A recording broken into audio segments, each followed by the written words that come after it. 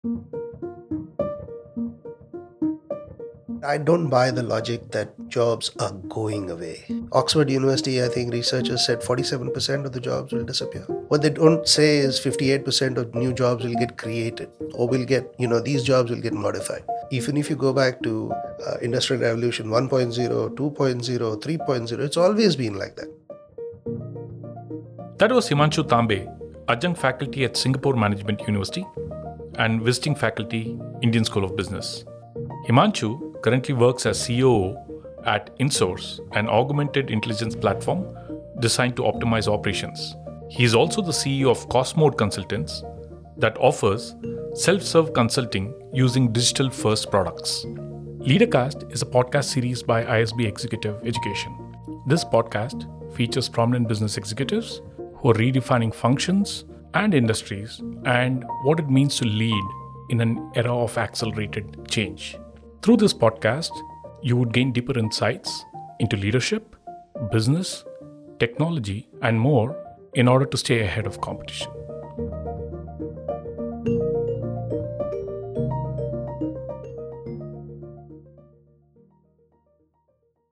Hi, Himanshu. It's a pleasure to be in conversation with you today. And, thank you so much for partnering with ISB.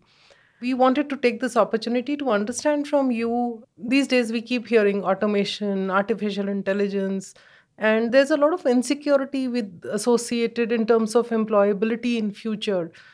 So, what do you think would be the impact of artificial intelligence and automation on jobs? What jobs do you think would be particularly impacted? Which industries, which geographies?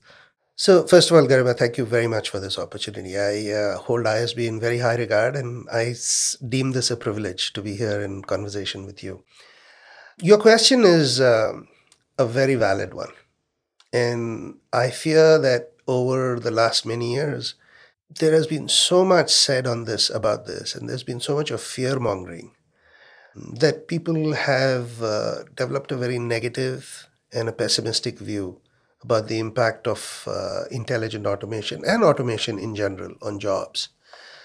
I'll give you my perspective, right? I've been involved in some research with some professors at Cardiff University and the Singapore University of Technology Design in Singapore. And our view is that jobs are getting impacted. Work is getting impacted by these technologies, but not job by job. They're getting impacted task by task. So let me explain to you a little bit what that means. And I'll illustrate it with examples. Maybe that's the best thing, right? So take the job of a contact center agent or a customer service agent. There was a time earlier when he or she would pick up the call, ask you your name, ask you your issue, your problem, and then direct you to the right person. Today, with enough AI, the person knows who you are when he or she picks up the phone. In fact, with emotional AI, they even know from the tone of your voice whether you are an irate customer or a happy customer or just an inquisitive customer. So you think about this. A large part of the tasks that the customer contact service agent was performing are gone. But there are a new set of tasks that have come in. That same agent today has to have very high levels of empathy, has to have high levels of product knowledge, and needs to be able to answer your questions at a very different level because your expectations as a customer has also gone up. I mean, I can give you a broad spectrum of examples, whether it is management, whether it is miners, manufacturing. I did some work with BHP Billiton many years ago, and they were implementing these autonomous mines, which basically means driverless vehicles. So miners who used to be at the coalface are now actually sitting in control rooms. Does it mean that the miner's job has gone away? No. It means that the miner's job has changed because certain tasks have been disrupted, eliminated, and other tasks have been introduced. Certainly has an implication for skills, but I don't buy the logic that jobs are going away. Oxford University, I think researchers said 47% of the jobs will disappear. What they don't say is 58% of new jobs will get created or will get, these jobs will get modified. So I would rather look at it as a glass half full story. And even if you go back to Industrial Revolution 1.0, 2.0, 3.0, it's always been like that. Technology has actually increased the number of jobs. So I don't know, it's maybe a provocative point of view, but I thought I'll share with you what our research is telling us. No, that's a very positive perspective, and thanks for giving that layer of security, because we keep hearing all the time. But that also brings us to a very pertinent point that you made. That, for example, the example that you got of a call center or a service agent. Now, while this is helping in queue management, because we're seeing population burst in all the countries, there are queues everywhere. I understand there are efficiencies being built in, but it also brings us to the point of upskilling and reskilling the workforce. And there are organizations who are taking good strides in this direction. But do you think that these have been effective? And if yes, why? And if not, why? Why do you think so? I would say, Garima, it's a mixed track record, right? There is, again, from research, there is stats to suggest that while more than 80% of the workers surveyed actually say that we want to be reskilled, that same survey showed that less than 13% of the employers are actually doing anything about it, who have actual programs, systematic programs for upgrading and reskilling. So I don't think it is because workers and employees in general are not willing. I think corporates haven't got their act together. And it's not for the lack of trying. I think they've tried. I think many corporates have tried, and some have been very successful. I mean, AT&T story in the US, 150,000 switching engineers moved from mechanical switches to software switching. And they trained 150,000 people and moved them over 3 or 4 years. Huge training budgets involved. BHP Billiton has done it. Many organizations have done it. But these are outliers, I would say. The average organization has not been able to do it. And the reason, I think, is because they have taken a very simplistic view to reskilling, which is jobs are going away, so I'm going to change the job description, and that doesn't work. They actually need to look at a job task at task, task by task, and need to define skilling and reskilling journeys that are at a task level. I mean, I give you an example. I mean, this is an example that came out of our research, and I want to show you an information security analyst job. If you look at it, there are so many tasks that an information security analyst does that are common to, for example, someone who's a systems administrator, or sometimes someone who's a web developer. So what I'm trying to say is there are tasks within a job that are common to tasks in another job. If you analyze at a task level, you'll be able to find transition pathways between job and another job. And if you direct your skilling journey that way, that the new job requires 10 tasks, I know 5 of them, I train for another 5, and I transition this person into another role. Yes, then it can succeed. But if I just say, oh, reskilling journey, we'll train you on critical thinking skills and we'll train you on, 5 different skills. So what do I do with the skills? Where do I apply them? So it's not thought through. It's not a part of a larger job framework. And I think that's why many corporations are struggling with it. Not for the lack of intent, but I think for the lack of systematic execution, I may say. That's again a very interesting piece of advice coming from an experienced consultant like you. Do you think that the policymakers also can play a role in implementing this whole thing in the ecosystem of of any country or many countries at large? So, Garima, I live in a country where the policymakers have shown that it's possible. So, I can speak from a real case study of Singapore. Singapore's they've created a government organization called Skills Future Singapore. You probably heard of it. The role of Skills Future Singapore is to create a nationwide skills taxonomy. And that taxonomy actually accounts for how jobs are changing at a task level. And they're associating skills to tasks.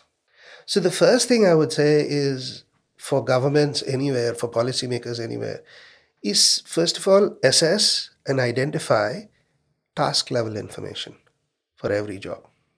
Second, I would say start linking skills to those tasks. and then encourage reskilling and upskilling journeys that are associated with jobs transitioning from one place to another, as opposed to just listing a bunch of skills and training on them. And I think that is what, I mean, I don't think Singapore has got it fully either, but I tell you, they have made so much of progress. And today, as a result of the progress they have made, they have at least found out where the gaps are, and they've at least been able to direct their funding. They put in a huge amount of money to reskill people, but that funding has been directed in the right way. And institutions like mine, where I work, Singapore Institute of Management, we are one of the so-called training providers, or ATOs, approved training organization type of organization, that goes in and actually deploys many of these courses. So last year, SIM was responsible for a program on advanced manufacturing, where we put more than 1,000 people through reskilling. And these were people from outside manufacturing, but we trained them in advanced manufacturing skills, and they got about 80-85% of them got deployed. They got new jobs. Absolutely, Manju. And I know Singapore makes great decisions, very proactive decisions. But I'm again, sorry for being a devil's advocate here. While proactivity is happening, there is that much that can be done on the human end. We are still not able to catch up with the strides that suppose an industrial revolution 4 is making. So, how do we catch up? How does the human capital catch up on the skills required for the future work ecosystem? Okay, I'm not sure I have the answer, but let me hazard a submission, right? And this also comes out of some of the research we're doing. In fact, they published a whole report around mastery in the digital skills world, or something like that. But the point that that report makes is, when automation disrupts a job, it's actually not just disrupting the task, but it's also disrupting the interactions between people. So, take an example. It's not like a machine is replacing a human being. It's not even like there is one machine and one human being talking to each other. Actually, it is many machines talking to many humans, who in turn are talking to many stakeholders, like customers and suppliers and vendors and all of that. So it's a pretty complex set of interactions that are getting disturbed. Unfortunately, our skilling programs and our training programs for individuals don't recognize the human to machine interactions and then the human to human interactions. They only recognize one dimension, which is how the human being interacts with the machine. So individuals are not able to cope with the new job because they have not been trained to work in a completely new ecosystem. And I don't know what an individual can do, honestly, because an individual can only take advantage of what is provided to him by the corporate or by the government. But if he can spread this message to individuals that if your job is getting disrupted with some automation, think about this as a system and not just one interaction.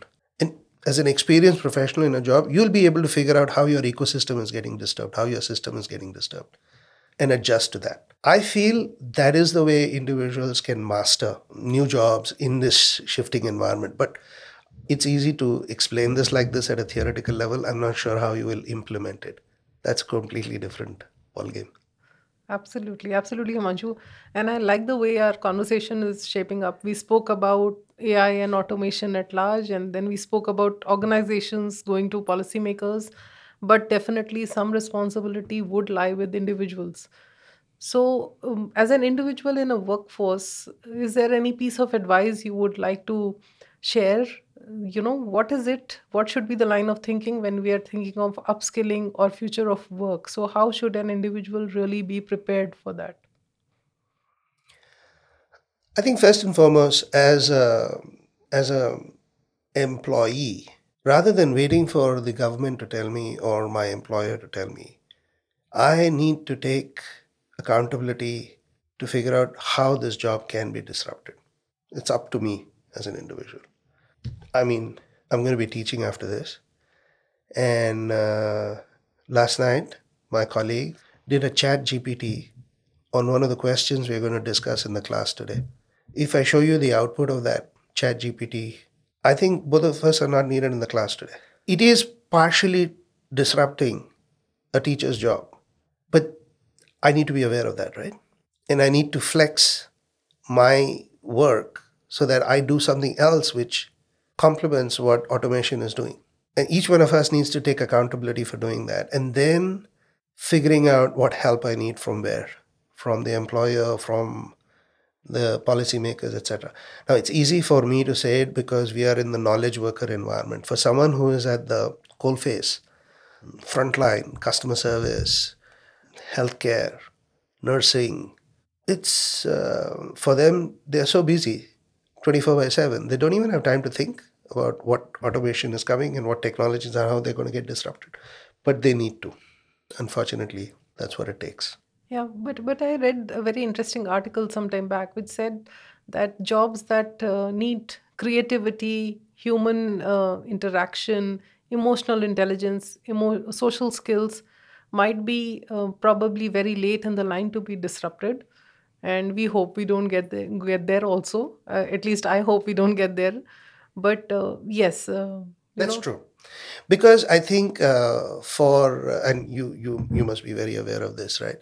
There is the what they call the general AI as opposed to the specific AI, right? I think that part for AI to understand context and interpret context is going to take a longer time.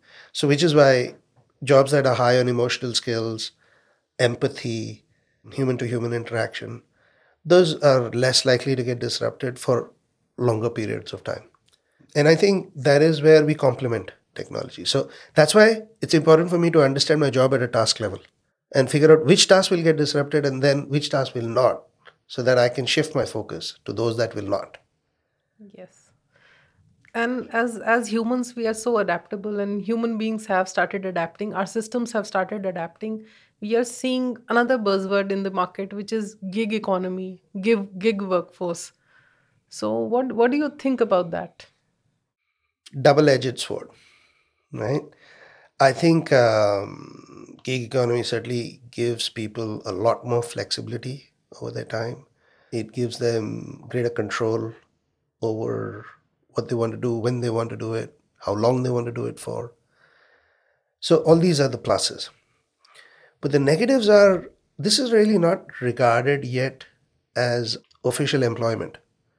So, at least in Singapore, and I'm sure it's here too, gig workers don't have provident fund. They don't have insurance. So now if they fall sick, is it the government's responsibility? Is that a burden on the exchequer? Is it a burden on the other taxpayers? So how do you address that?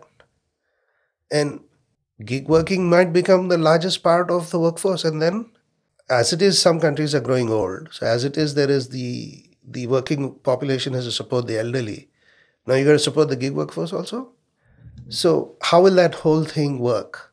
So probably in some time to come, in the right time, in the right place, gig working will get recognized as a formal form of employment.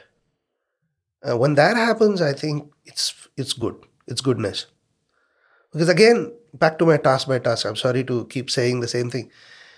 It's only when you get to the task by task level can you say which parts can go to be done on a gig basis and which can't. Not everything can be done on a gig basis. Those tasks that involve IP, that involve deep content, that involve expertise, you want to retain it inside. You don't want it to be floating outside somewhere. Absolutely, it will give rise to more generalists than specialists or super specialists, which is quite in the opposite direction of where we were headed pre-COVID. But after COVID, we are seeing a lot of rise in hybrid workforce and So, hybrid, right? Actually, we've been talking about it with our students also. So, there's a professor in Stanford called Nick Bloom who has been tracking remote working and hybrid working for the last 15 years, actually, well before COVID. He's been doing it as a part of his research. He's been doing surveys periodically through the COVID since 2019. And his research is showing that there are three types of workforces. There's the front-line workforce who faces customers, healthcare, like I was talking, garbage collectors, all that. They're going to have to go back to work. So there's no question of hybrid for them. They are also the people who are probably not so qualified, not so well paid, probably not covered by insurance, but the ones who are going to face all the health risks. So that's one. The second lot will be the knowledge workers who will truly be hybrid. They'll be the only ones who will truly be hybrid. And then there'll be the backroom people like the IT, like accounting, like finance, support. They will be 100% work from home. So this is where it will settle. I think the equilibrium will settle. Again, you'll have a problem because none of these hybrid jobs or the pure work from home jobs are truly 100% hybrid or 100% work from home. There are tasks within them that need to be done in the office. So again, if people don't think task by task and say, okay, how should I redesign these hybrid jobs? How should I redesign these work from home jobs? Again, we're going to get into the same trouble. It will not be a one strategy fit all or a broad paintbrush approach which will work for all. I understand that, and that's it. It brings us to the end of our conversation. If there is anything you would like to share, any other interesting facts that you have to share with us, we would be more than happy to hear from you. The one thing I want to say in closing is as we settle into these new ways of working, the role of the leader is going to have to dramatically change. The olden day model of a leader who is, I'll tell you what to do and you do it, is going to be very difficult to implement in the future. Because with all these changes, with so much of uncertainty, no one person has the answer. If the leader still continues to believe that he or she is the know-all and will not accept inputs from anyone else, not only will he or she fail, he'll take the organization down with them. So the role of the leader has to be completely rethought in the context of all these new ways of working. It will not be command and control. It will be coach and collaborate and communicate. Exactly. Very well said. From being a monitor, you'll have to become a mentor. Absolutely. Absolutely agree with you, Himanshu. Very good. Thank you. Thank you so much. Thank you. It's been a pleasure. Thanks so much for the opportunity. Likewise, Himanshu. Bye-bye. Thank you.